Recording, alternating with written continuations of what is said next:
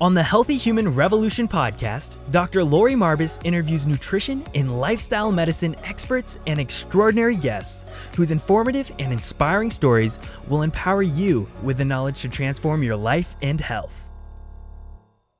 Welcome to the podcast. I'm Dr. Lori Marbas, and today I'm very honored to welcome Danny Taylor to the podcast. How are you today? I'm doing great. Thanks for having me. Oh, thanks for joining. So you have a lot of interesting things, and I think especially the women listeners will be really, their ears should perk up because you're a bodybuilder and you have a really great story of overcoming, losing weight and some things as a younger kiddo. So would you like to just kind of start from the beginning? Like, I'm Danny Taylor from this, and what happened as you were growing up? Because I feel that kind of leads to where you are today. Yeah. So I'm Danny Taylor. I am the co-owner with my husband, Giacomo, of Vegan Proteins. So we coach vegan athletes. And I'm also the co-manager of Vegan Strong, which is a group that goes and teaches people about adopting a plant-based lifestyle and staying fit and active and things like that.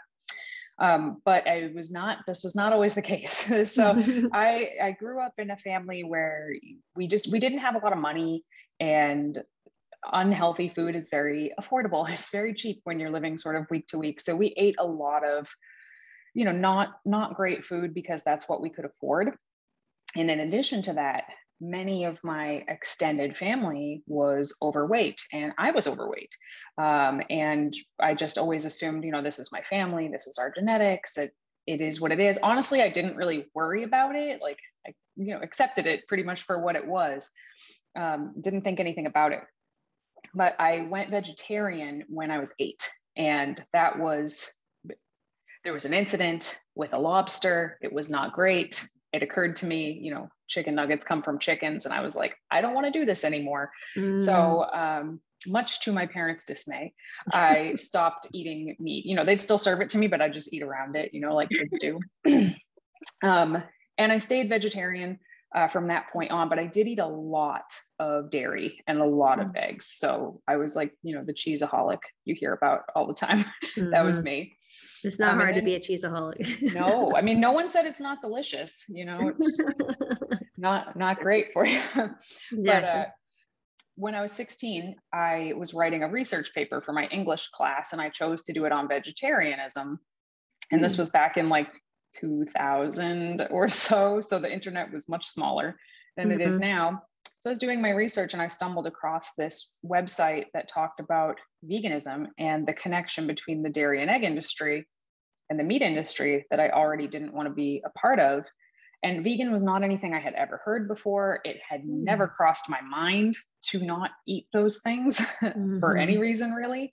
But I read it and I was just like, well, I don't want to do that either. So I stopped eating dairy and eggs overnight, literally overnight. I didn't know what to eat. I just knew what I didn't want to eat anymore. And about 3 months later, I went for a checkup, just a regular checkup at the doctor's office. And they had told me that I was down 30 pounds from the last time I was there. And the previous visit, I was 16 years old and 210 pounds. And they said I was down 30 pounds. And I was like, what? I didn't do anything particularly healthy. I just stopped eating dairy and eggs. And that was the first time ever in my life that a light bulb went off that, I did have more control over my health and my body than I had originally thought. And from there, I started actually learning about nutrition, not just eating plain bagels and French fries like I was doing prior. I started learning about fruits and vegetables that I had never had before, learning new recipes. I started going to the gym, but all I did was cardio because that's all I knew how to do. So I would just hop on a machine and do that. But I could see the weight room and I could see the strong, fit ladies in the weight room. And I was like, I want to do that. So at this point I was 19 and I hired a trainer, and she was a wonderful lady. And she taught me how to lift and be safe and how to like really push. And that was awesome. But eventually she said to me, if you're not willing to at least have whey protein powder or egg whites, like, I hate to tell you this, kid, but the buck stops here. You're probably not going to make much more progress than this. Oh, wow. And that just infuriated me. Yeah. So I went home and I was determined to find a way to make this work, to stay vegan and continue to make progress with this. And I found veganbodybuilding.com, which is Robert Cheek's website. And he had a whole community there of other people trying to do the exact same thing.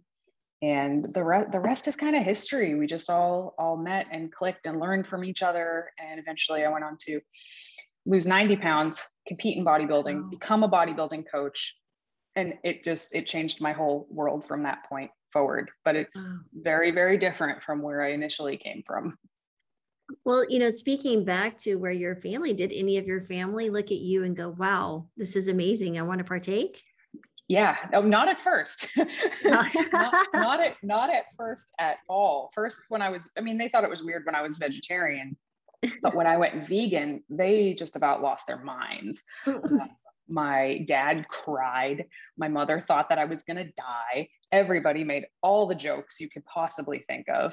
One of my aunts told me that I was going to get fat because all I was going to eat was carbs now, which is a horrible thing to say to anybody, let alone an overweight 16-year-old girl. So, but over the years, the proof is in the pudding. Like almost everybody came around to certainly not making fun of it anymore.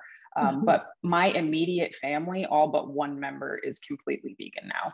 Oh, that's fantastic. Yeah. So did they have, I'm assuming, similar health improvements, weight loss, any others, diabetes, anything like that? The craziest story is actually my sister. She's a year and a half younger than me.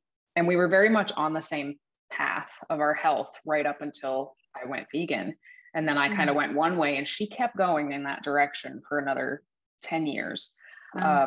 She eventually was diagnosed with polycystic ovarian syndrome. She was 374 pounds at her heaviest.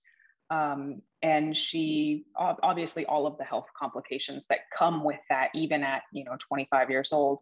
And she was told she could no longer, she would never be able to have kids or anything like that. She went vegan, not even for health reasons, ironically, just for ethical reasons as well. And she ended up losing 200 pounds and has 2 healthy, beautiful little babies. So it's the coolest story. It's my absolute favorite story because it ends with my 2 favorite people. That's fantastic. No, that's awesome. So I think that's the really fun part, when you work with people and they switch their diet and then they get to, see their own ripple effects with family and friends. They become evangelical about it, evangelical for sure. I think that's pretty awesome. Oh, fantastic. And then now let's talk a little bit about the bodybuilding, because I feel like that's a really important key. I'm a lot older than you. So you said you're in high school in 20 years ago. I was way out of high school back then. I had children at that point. And so when you speak to the bodybuilding and resistance training, which is so important for women in general and men, but most of my patients, I'd say 3/4 of them are female, majority between 30 and 70, somewhere in there, and so many things. And I try to encourage them to do resistance training. Where would you have someone start who's like, I've heard this message, but what should I do? How do you coach someone into moving in that direction? Well, first for women, I'm going to talk about women specifically. Just convincing women to do resistance training in the first place can be really challenging because there's this myth / stereotype that you're going to touch a weight and turn into the Hulk. And, a lot of women are really, I hear it a lot, I want to get toned, but I don't want to get bulky.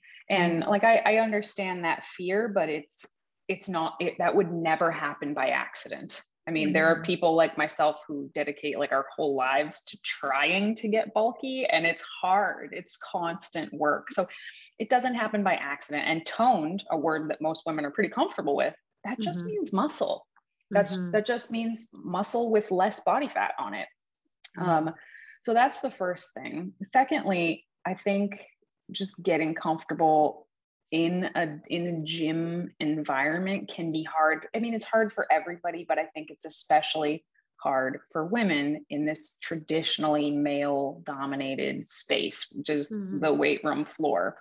But the fact is, nobody's watching you. We all feel like everybody's staring at us to see every little thing that we do wrong, but people in there are so focused on what they're doing. And I've actually found that most of the weightlifting community they might look a little bit intimidating, but they are usually so psyched to see other people interested in this thing that they love, that they're some of like the kindest, most supportive people that I know. So the first thing is just getting comfortable in that setting. I think hiring a trainer, I mean, that's what I did. And you don't have to have a trainer forever or anything like that. But if they can just teach you how to move safely, because my number one rule is do not get hurt. So learning how to move your body safely is really, really important.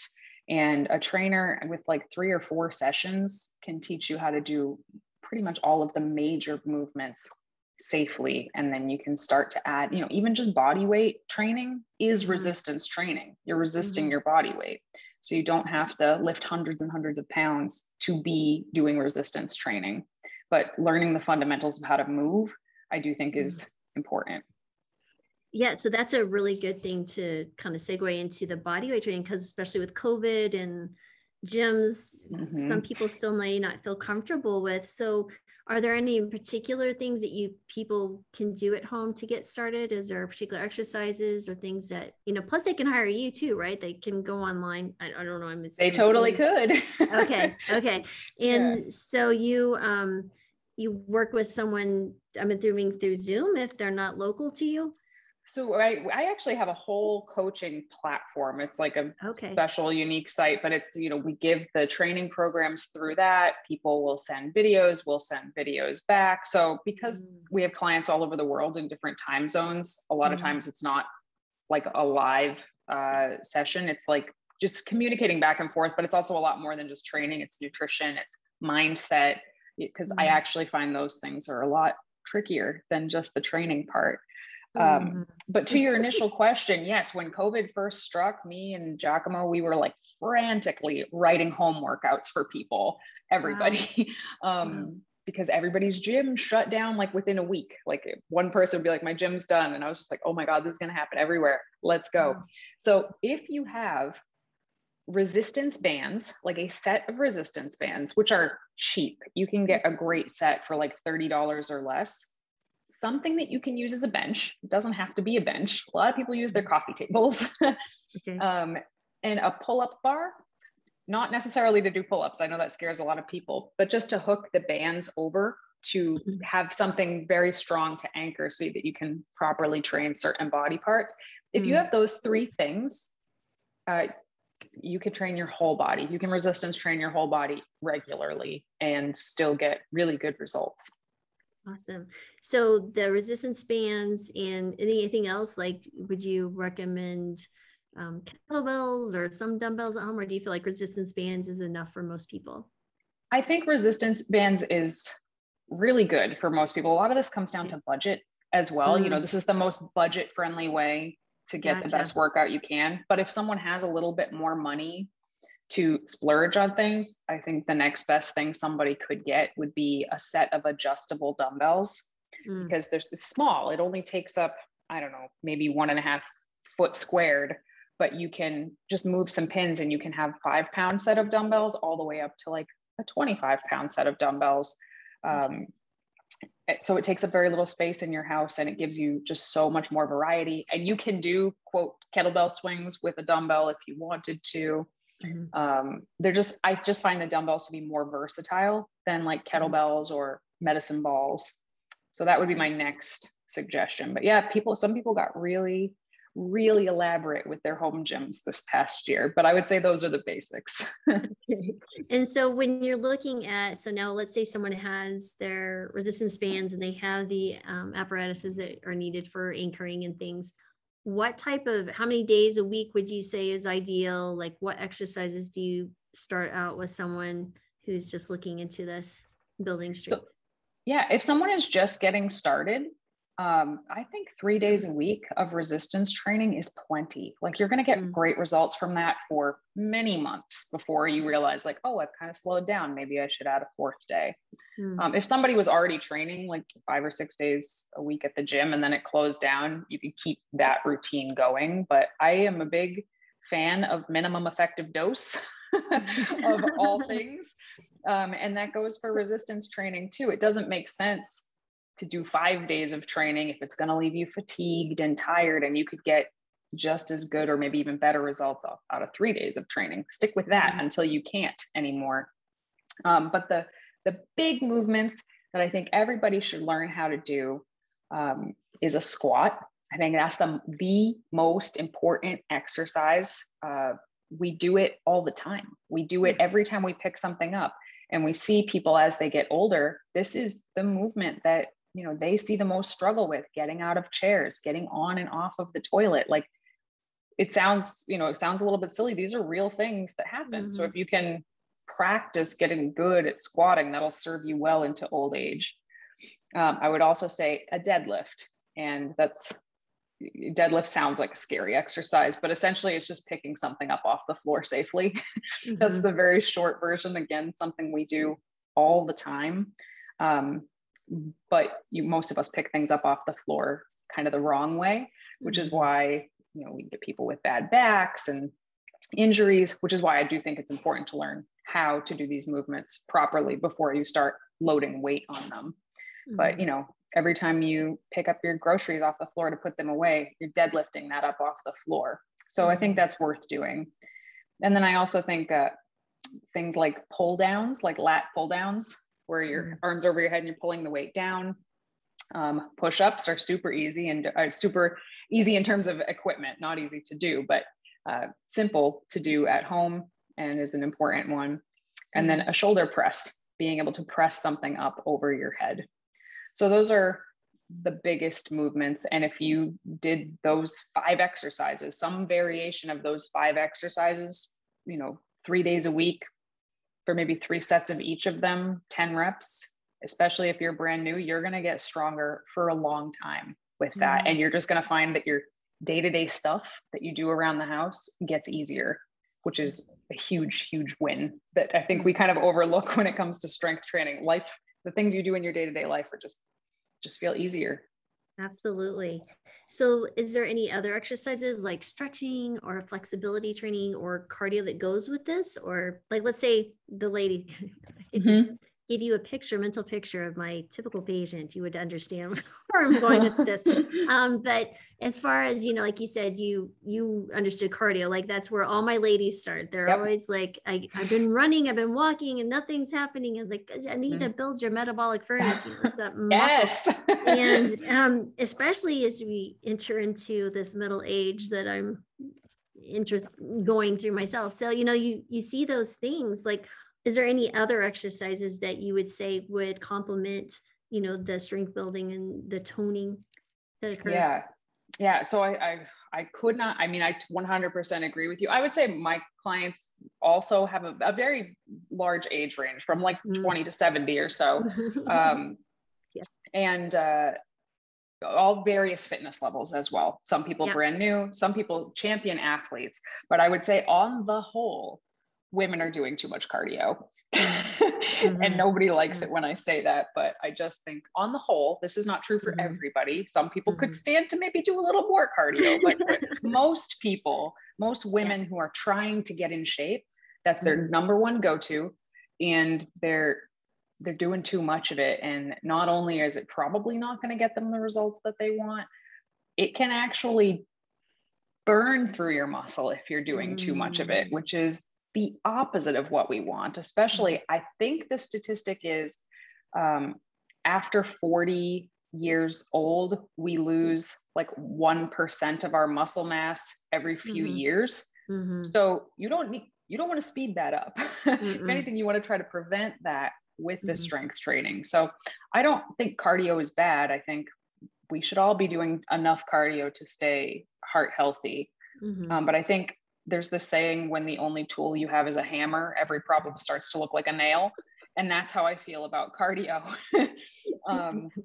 So yeah, I mean, I guess if people love it, I say keep doing it. But if people are going for a certain toned look, cardio is like 10% of the equation.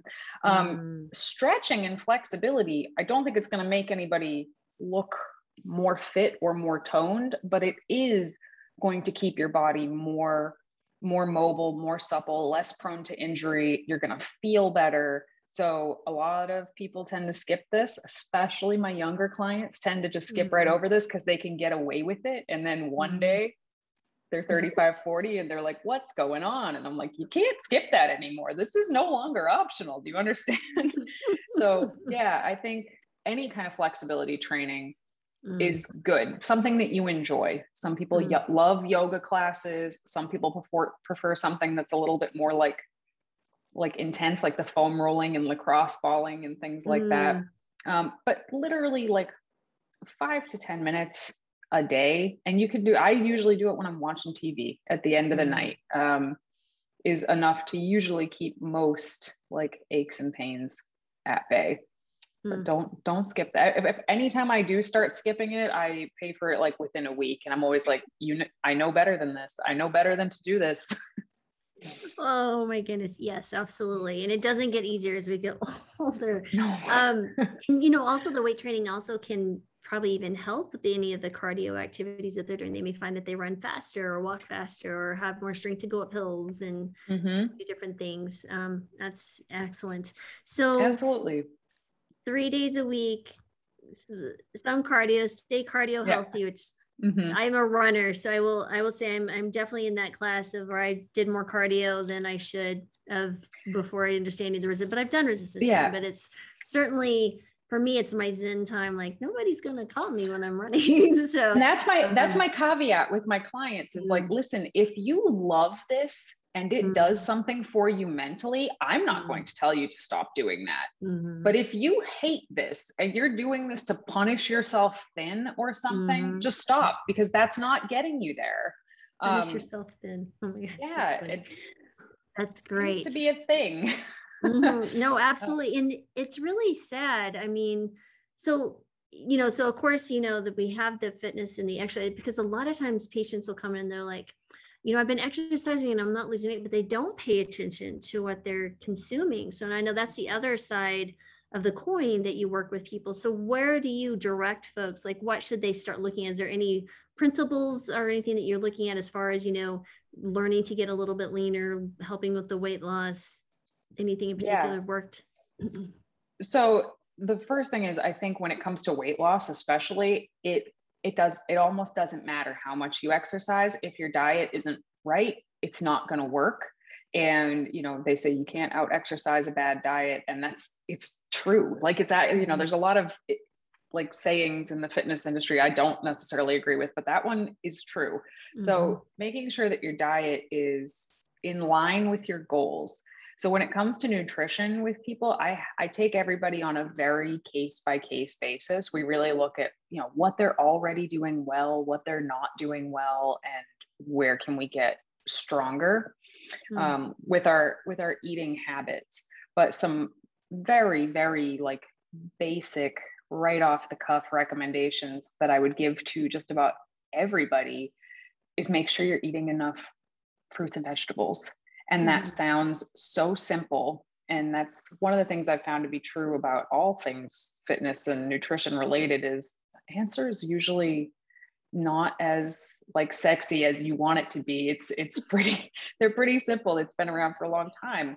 Eat enough fruits and vegetables. And I work with vegans and I still see that there are people who are not getting enough fruits and vegetables. All my clients, we have a monthly challenge that everybody does. And last month it was eat the rainbow. You got to eat 3 colors in produce every day to qualify to win that month's challenge. And I would say like 50% of them didn't like meet the criteria to really? Yeah. And those are vegan, fitness minded, some athletic people. What are they eating? Things like sandwiches with like a slice of lettuce and tomato, and I'm like, yes, that's a vegetable, but that's not going to cut it. Oatmeal, just not enough. It's just not enough. More processed grains stuff. Yeah. And, I think that if you are covering all of your big bases, then you can have fun food in your diet, but you can't do that in place of covering your big bases. So If someone's goal is weight loss, I say, make the base of at least lunch and dinner vegetables. Like that is the base of the meal. You build on top of that because they're so filling. They're so fiber rich. They're so nutrient dense that they're gonna fill you up for fewer calories. And then on top of that, I do like to include some kind of plant-based protein and complex carbohydrate in there. And then usually like trace fats throughout the day add up, but occasionally adding a more overt fat like a peanut butter or an avocado or something like that. So I believe in like pretty well-rounded meals, not cutting out any one of the macronutrients, but just watching the overall portion control throughout the day. So one of the things we really work on with people who want to lose weight is paying attention to your hunger and fullness very consistently. Like we'll journal it. I'll have people write it down before and after every meal if this is something they really struggle with 0 being so hungry you feel like you're going to faint, and 10 being so full you feel like you might be sick. We try to keep people starting to eat a meal between like a 3 and a 4 and eating until they're like between a 7 or maybe an 8, depending on the person, because some people never let themselves feel hungry. And some people are only comfortable eating to a really high fullness level. So they'll start eating when they feel like nothing, like they feel 5, they're not hungry or full, but their brain says, okay, that's time to start eating. So we kind of work on noticing that and trying to like recalibrate it a little bit so that people can learn, no, I can feel hungry for like 40 minutes before lunch. Like lunch is coming. I trust lunch is coming and we can wait that out. And it sounds simple, but it's we teach ourselves these things over a lifetime, and it can be really hard to unlearn those habits. Yeah. Especially if you've been told, finish your plate, starving children in Africa, the whole situation there.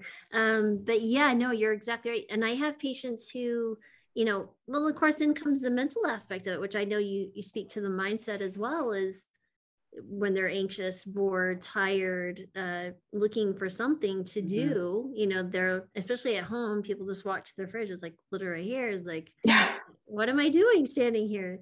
That mindfulness aspect, where do you begin helping people understand that into it? Because honestly, I don't know if people don't even understand what hunger feels like.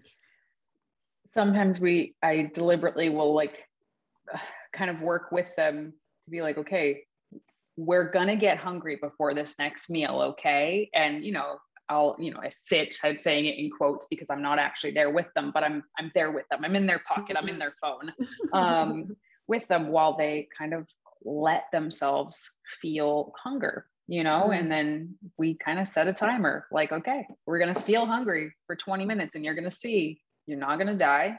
Food is right there and it's coming and we're going to be okay. And then people start to learn to trust like, oh, it's okay to be hungry sometimes. There's obviously a flip side to this where some people will never let themselves feel full and they are uncomfortable if they're not hungry. And that's a whole different set of issues, obviously. But when we're talking about people whose goal it is to lose weight, this is really common. So another thing with mindfulness is I have them eat without their devices in front of them. So no phones, no TVs, no computers. You're going to sit at a table and you're going to eat your food and like try to eat it slowly.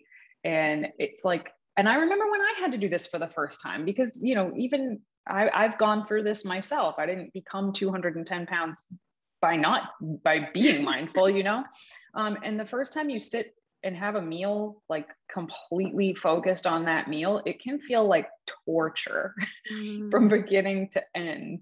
And that in and of itself should kind of raise a red flag for you. Like, wow, why is sitting here and eating this meal and focusing on it so hard to not be distracted by other things? So we work on that too, so that they can learn to be more mindful when they're eating. Because when you're not paying attention and you're watching YouTube on your phone, you're not going to get as satisfied by your food. You might accidentally overeat because you weren't really paying attention. You might get to the end of your meal and be like, wow, I didn't even appreciate any of that. I should go have some more. And this time I'll appreciate it. And none of that helps people get where they want to go. Are you familiar with Jon Kabat-Zinn? No, I'm not. Yeah, so it's really interesting. So he's kind of the guru of mindfulness. And I have a good friend of mine, Dr. Judd Brewer. He's a plant-based addiction psychiatrist in Rhode Island, and he wrote Unwinding Anxiety and the Craving Mind. And I've interviewed him several times, but what's interesting is John Kabat-Zinn, he has this raisin experiment, and it basically— I've heard of this.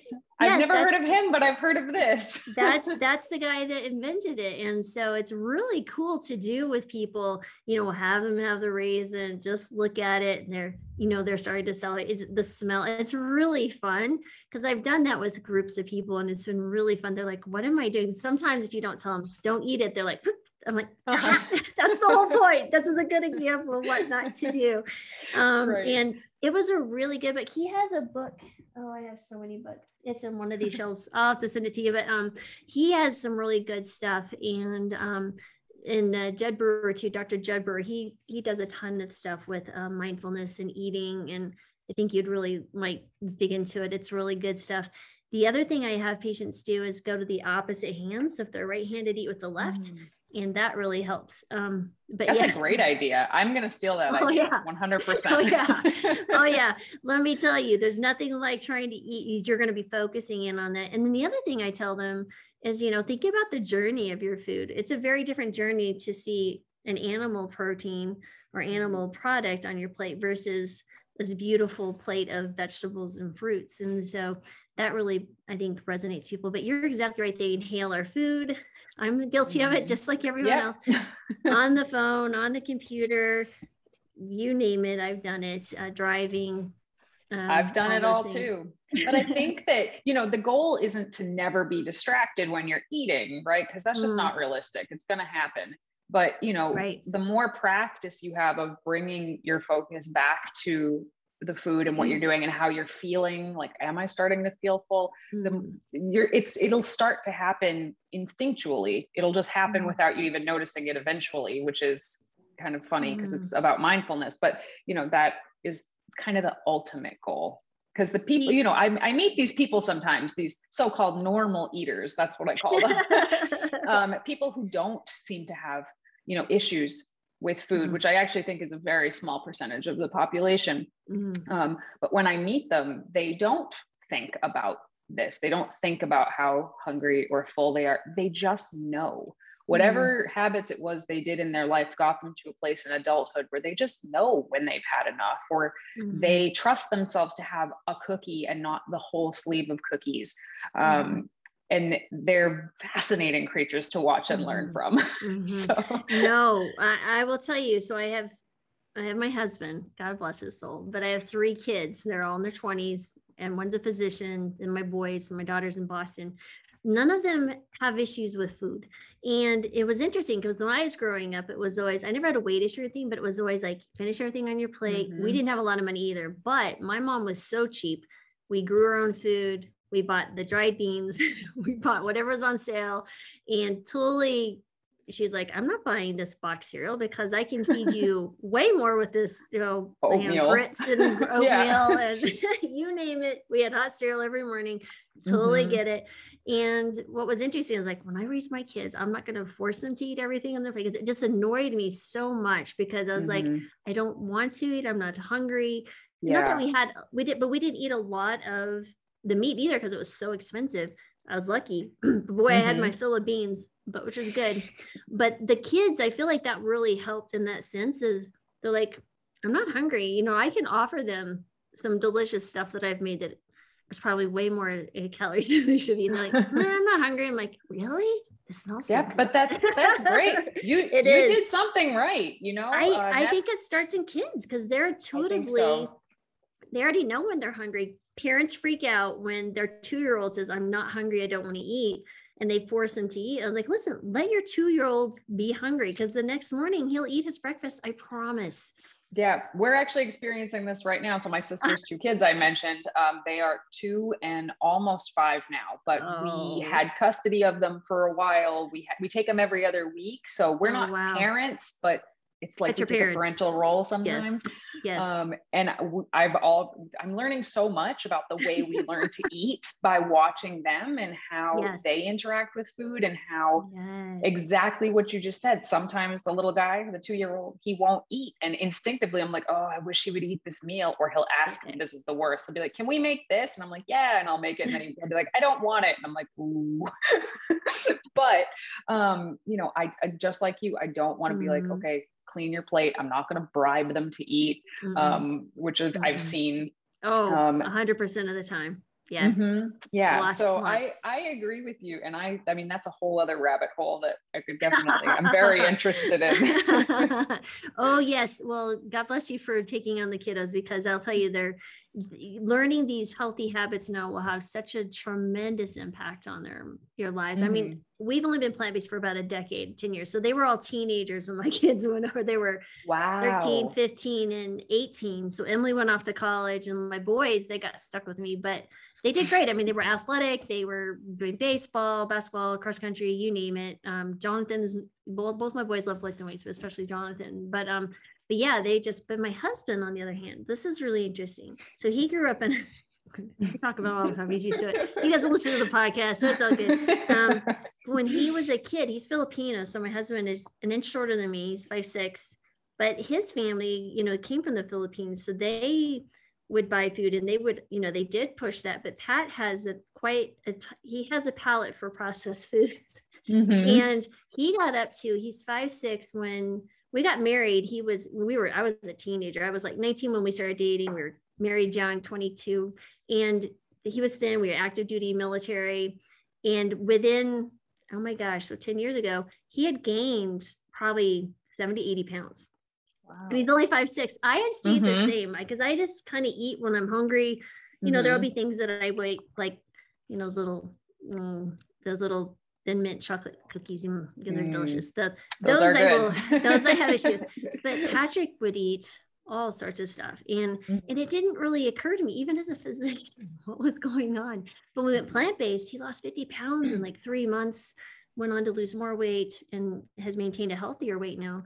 But, you know, it's funny though, we can't have stuff in the house. Like, I can't allow him to go to the grocery store. He'll bring home the vegan ice cream, the vegan cookies, sourdough bread is gone in a day. Yeah. That's funny. Yeah. But what do you do with those folks? So like, you have literally, I have to ban my husband from the grocery store if they don't have a break in their system or in their life. How do you help people when they go out to eat or they're traveling? What do you tell them to do?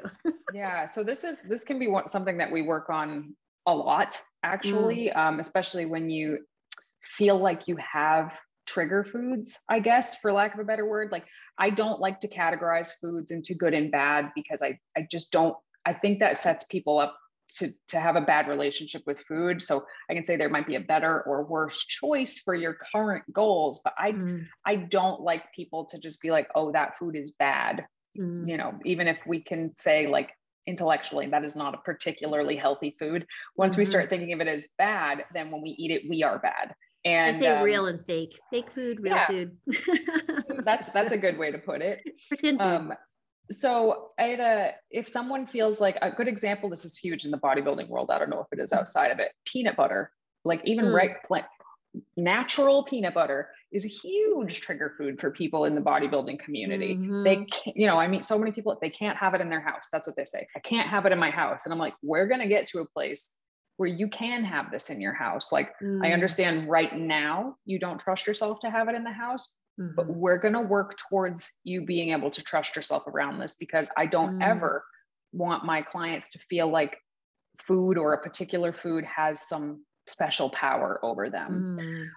So we will start to incorporate that food into like one meal a week. And sometimes it'll be like, okay, now give the rest of the jar to your husband and tell him to hide somewhere for the rest of the week. And, you know, it's just a step into getting to something that's a little bit more sane and normal. But that's one thing that I do if someone feels like a particular food has control over them. And we don't do that right out of the gate, because that can be a lot right out of the gate, or like, you know, we'll just do like one food at a time, because some people have lots of trigger foods. I had somebody just today say like, I can't have chips in the house because if I have a couple chips, I'll have a lot of chips. And I'm like, well, you know, obviously I don't want anybody eating a lot of chips, but I also don't want somebody to be so freaked out by the sight of chips that they feel powerless, because someday, even if you never bring them in your house, you got to go to an office party and there's going to be a bowl of chips. And what are you going to do?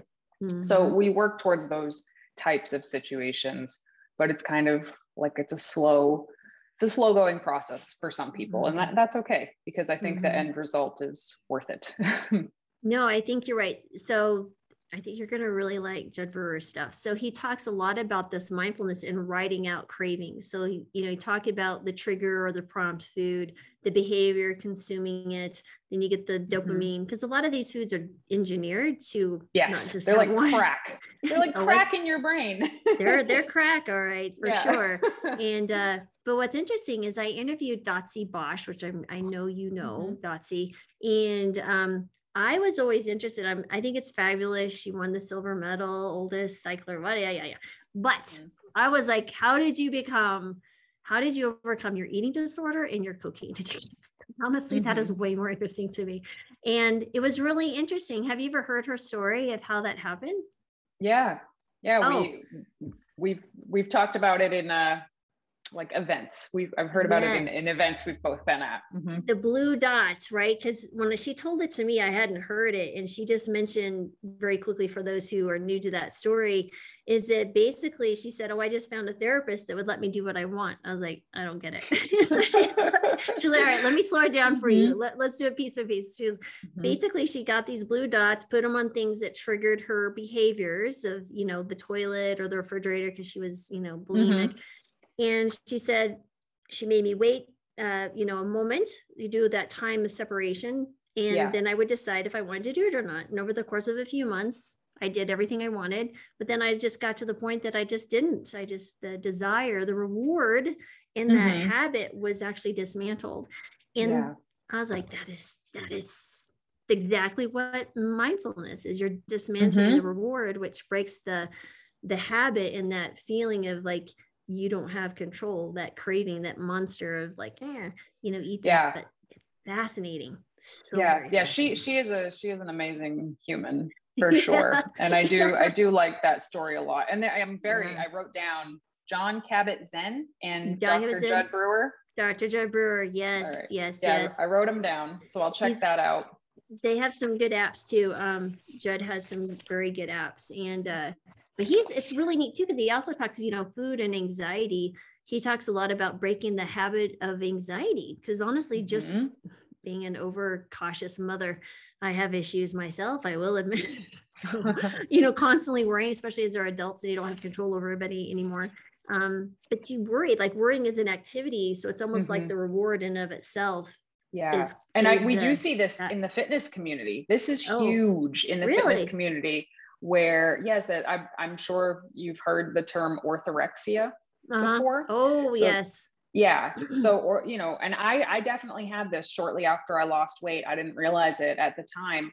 But it's when you become so obsessed with eating healthy and quote unquote clean all the time that it's interfering with your life, and you're avoiding things because there might be something there that doesn't quite fit what in your mind is like the approved list of foods to eat. And in the fitness community, it almost breeds this. It breeds this idea of obsession about every little thing that you eat. So this is probably kind of in line with what you were just talking about, the anxiety around food. Some people, it's like, oh my God, I have to go to this restaurant for a birthday. And they're freaking out because they're going to have to eat something that they don't totally 100% with 100% accuracy know what's in it. And that is killing them. And, some people are like, well, how could being obsessed with being healthy be a bad thing? And I get where people are coming from, but it absolutely can like wreak havoc in someone's life. And I've seen it so many times. So working on kind of loosening that death grip on, every situation involving food Big hurdles. So I'm like super psyched to check these guys out here. This is my jam.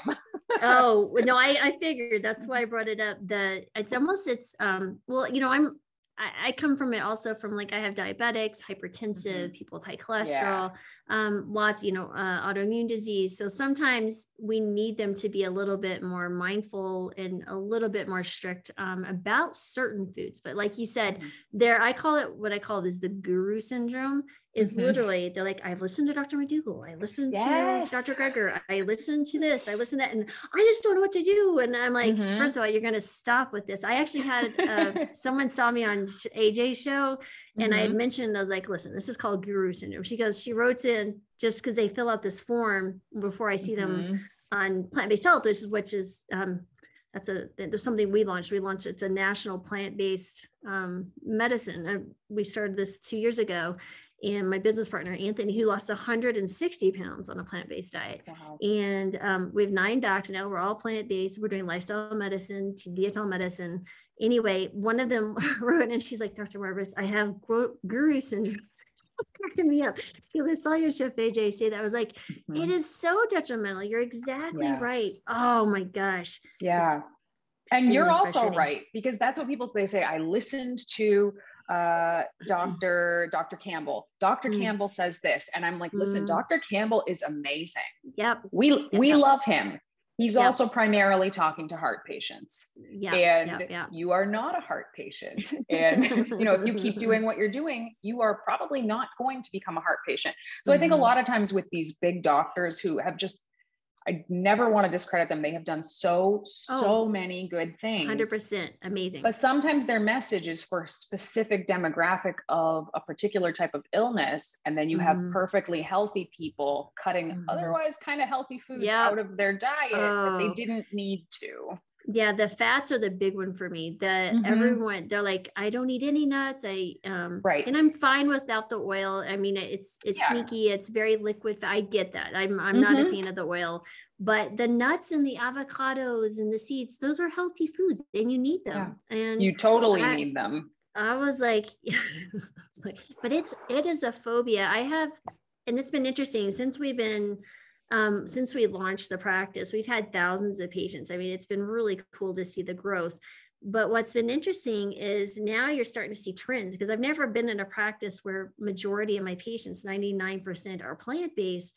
And then we have, there's a very strong subset of patients who have this orthorexia. I would totally agree with you.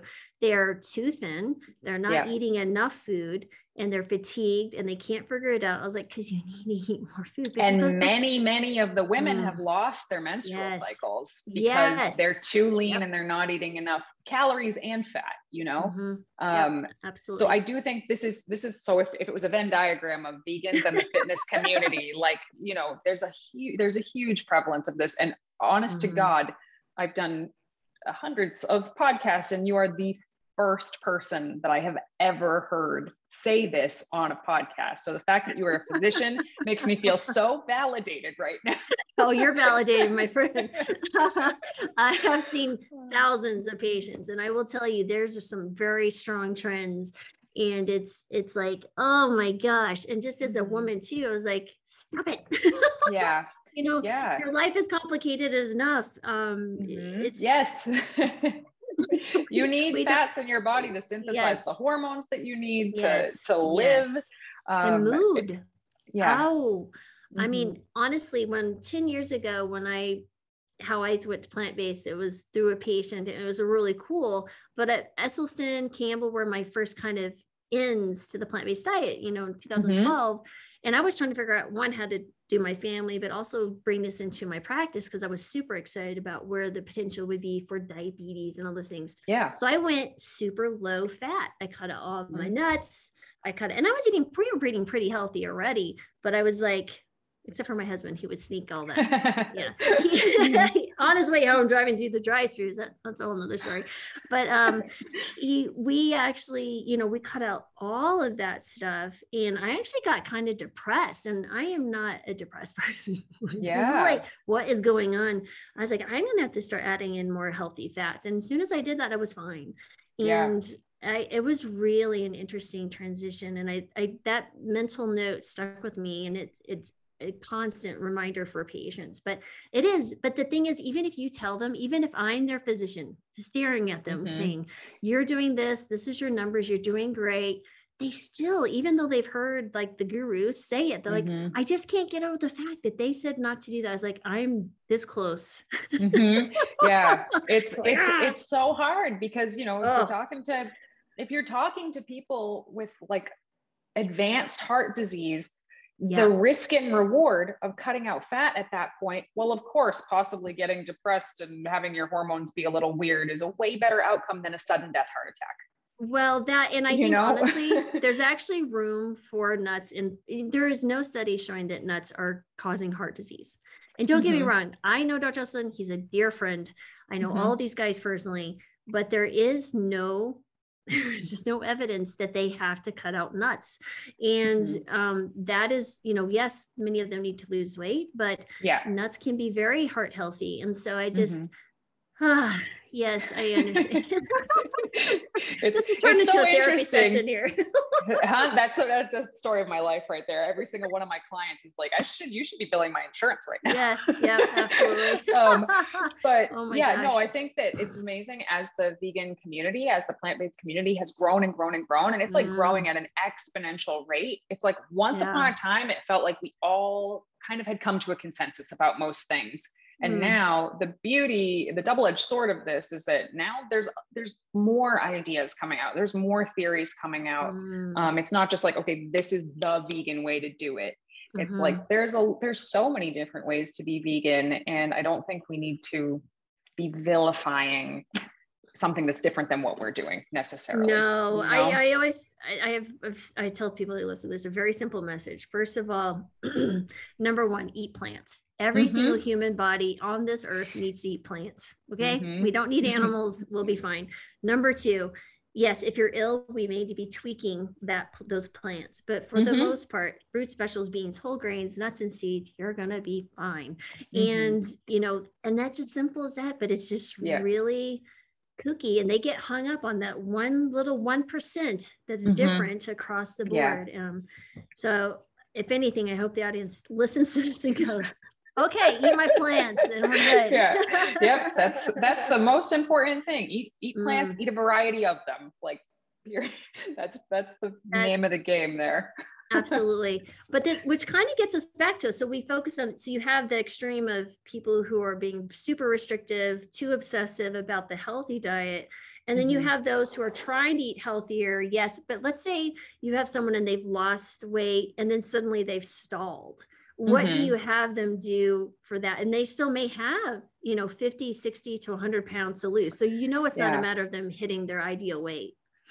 Sometimes it's a matter of like a mental fatigue. Like they're just so sick of kind of dieting, like whether they are thinking of it as dieting or not. If you've lost 50 or 60 pounds, you were obviously eating in a caloric deficit. So you've been dieting. So sometimes we'll just like, you know, let's say they've been losing this weight over 4 months or 5 months or something. And they're just like, man, I'm doing the same thing. It's not happening for me right now. Sometimes we'll take a definitive break for like a month where we just try to eat at maintenance. We try to we want where you're at right now. Let's make this your new normal for a little bit. So your body can become accustomed to being this size.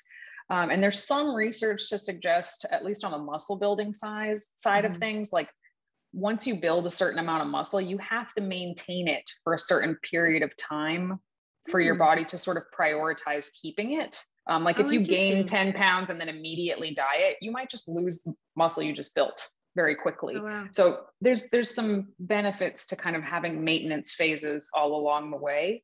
And sometimes they're like refreshed and they feel a little bit better. And then we can kind of start to dig a little bit again for that final push. And a lot of times it comes to like, okay, maybe now we need to be a little bit more nitpicky about what it is that we're doing. Let me take a look at your food journals. Let me see if anything jumps out at me as an easy thing to change that could kind of nudge us in that direction. How many steps are you getting in per day? Sometimes just walking more is like the magic thing to keep things going. Sometimes they have an unrealistic idea of what their body weight should be. So that's a big one also. They think they're going to go back to their high yes. school weight, and like, you don't have a high schooler's body anymore. Like, why would you want to be your high school weight? That would, first of all, that would look terrible. Probably wouldn't be very healthy. But you know, once you have your mind set on a number, like it's kind of hard to break out of that. So right. That's a conversation. Yes. Do you use other methods like tape measures, or just how your clothes are feeling, or do you use other help to help people gauge their progress? I use progress photos. We use tape measure, like circumference measurements of several places on the body. Sometimes I'll use a really kind of rough calculation of body fat, which, you know, we say, hey, this number is not actually an accurate number, but if I keep tracking it, I can at least see which direction it's going. Right. But some people aren't comfortable with any of that. They don't want to do pictures. They can't stomach the thought of taking pictures, or measuring, or standing on a scale is a big one. So sometimes we just pick one method that they are comfortable with, and we'll just stick with that. So it's not like traumatizing every time we check their progress. Yeah, no, you know, because I'm not seeing people in person anymore. I'm just doing telemedicine. It's really funny because I will have people who need to lose 100 pounds, and we're focusing, they're moving to the plant-based diet, and they was like, I can't get on the scale. I was like, listen, I need you to at least get on the scale one time before this appointment every 2 months.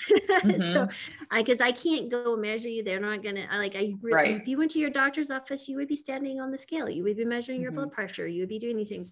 But yeah, the scales are really interesting, and there's some really interesting things that people have told me that they do and don't do, just around, you know, not looking at themselves in the mirror, or you know, I think the one story that always stood out to me, I ran a lifestyle medicine clinic on the other side of Colorado many years ago, but going plant-based, but a lady cried. She goes, she lost 40 pounds over a 12-week class. And she goes, you know, I lost 40 pounds and I went into a store, a department store, this horrible lights, they already make you look horrible. And she's like, I walked out with 2 dresses that I tried on, and I didn't cry. She goes, any other time I would go in and cry. She was getting ready for a wedding, and she goes, I felt so confident. And I was like, this is amazing. So yeah, that's really cool. That's to see those type of things. Yeah. That's the reason that I love to do what I do, is, if, you know, it's cool to make a bodybuilding champion, that's cool and everything, but it's really cool to like actually help somebody change their life that kind of needed to change their life. That's the most satisfying type of client that there is for me personally. Yeah, no, I agree. You know, it's really fun for me as stopping medications. Oh, look, you don't have diabetes anymore. Shucks. You know? Yeah. See, I can't do any of that, but I do have some clients who, you know, are in that position, and you move in that position. They work with me and their doctor, you know? So yeah, well, that's just it. It's, you know, I always tell people you have multiple team members. So in getting your family on board, getting someone to help you exercise, do right, you know, just doing things and getting the right people around you too. You know, speaking of community, I know you talked a little bit about Vegan Strong in that community. Is there, you know, you guys have special things that you do. Where can people become more involved with what you do? Yeah. So Vegan Strong is a group of vegan athletes that pre-COVID, what we did was we traveled to mainstream fitness events, and we just had tabled, basically. We stood at tables and we talked to people about their misconceptions about a plant-based diet, help them maybe try some new plant-based foods to replace some of the ones they were having. It was super awesome. And then COVID happened, and obviously we have not been doing that, but we have been taking this time to create a lot of online resources for free. So at veganstrong.com, there's tons of articles, recipes, workouts. So there's some body weight workouts in there. I know we kind of talked about that, that are just like free videos that you can watch. And right now, for like winter, Christmas, holiday, we have our Vegan Strong box right now, which we did monthly boxes for a while.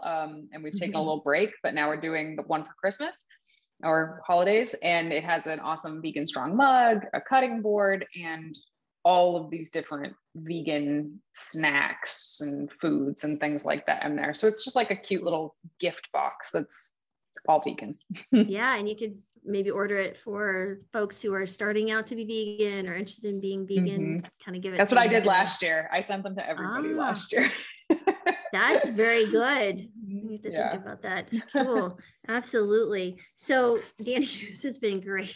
I could talk to you for a long time, I have a feeling. Yeah, this is great. I'm having so much fun. I know I always feel bad when I get some people. I had a guy, here I go. See, I get off on these tangents. I had a gentleman from Australia, but he was a stand-up comedian, and he started using laughter as therapy. So fascinating. We went on talking. He's like, I only have time for like 50 minutes. I'm like, okay. And then he kept talking. It went for like an hour and a half. I'm like, I'm so sorry, but we're going to have to go. I have to go now. So yeah. Giacomo really is probably, he's like, what's going on? I'm sure he's somewhere like, yes, that's next. He's next. But thank you so much. Guys, please check out Danny's work. She's, you'll see all the links. I make my son does this. He's like, Mom, you got to up your game on your editing. I'm like, well, guess who can do it for me then? He graduated marketing, and the other one's a film guy. So I'm like, listen, awesome. I bird you. You guys can help me out here. But veganproteins.com, plantbuilt.com, and of course the veganstrong.com. And so, and that's awesome. And Robert, we had a great conversation with him too. And he just lives up the road. I just need to go see him. He's like 45 minutes away. So thanks for watching. And I hope you enjoyed that video. Before you go though, please hit the subscribe button and the alert button so you will be notified whenever we upload any new videos. On Monday, we upload the Healthy Human Revolution podcast. Now, if you'd rather listen to the podcast, you can find it on all the major platforms, such as iTunes, Google Play, SoundCloud, and even Spotify. Now, if you're looking for more resources on how to start a plant-based diet, sustain a plant-based diet, exercise, recipes, anything regarding wellness, we've got you covered. Check out healthyhumanrevolution.com. And again, thanks for watching.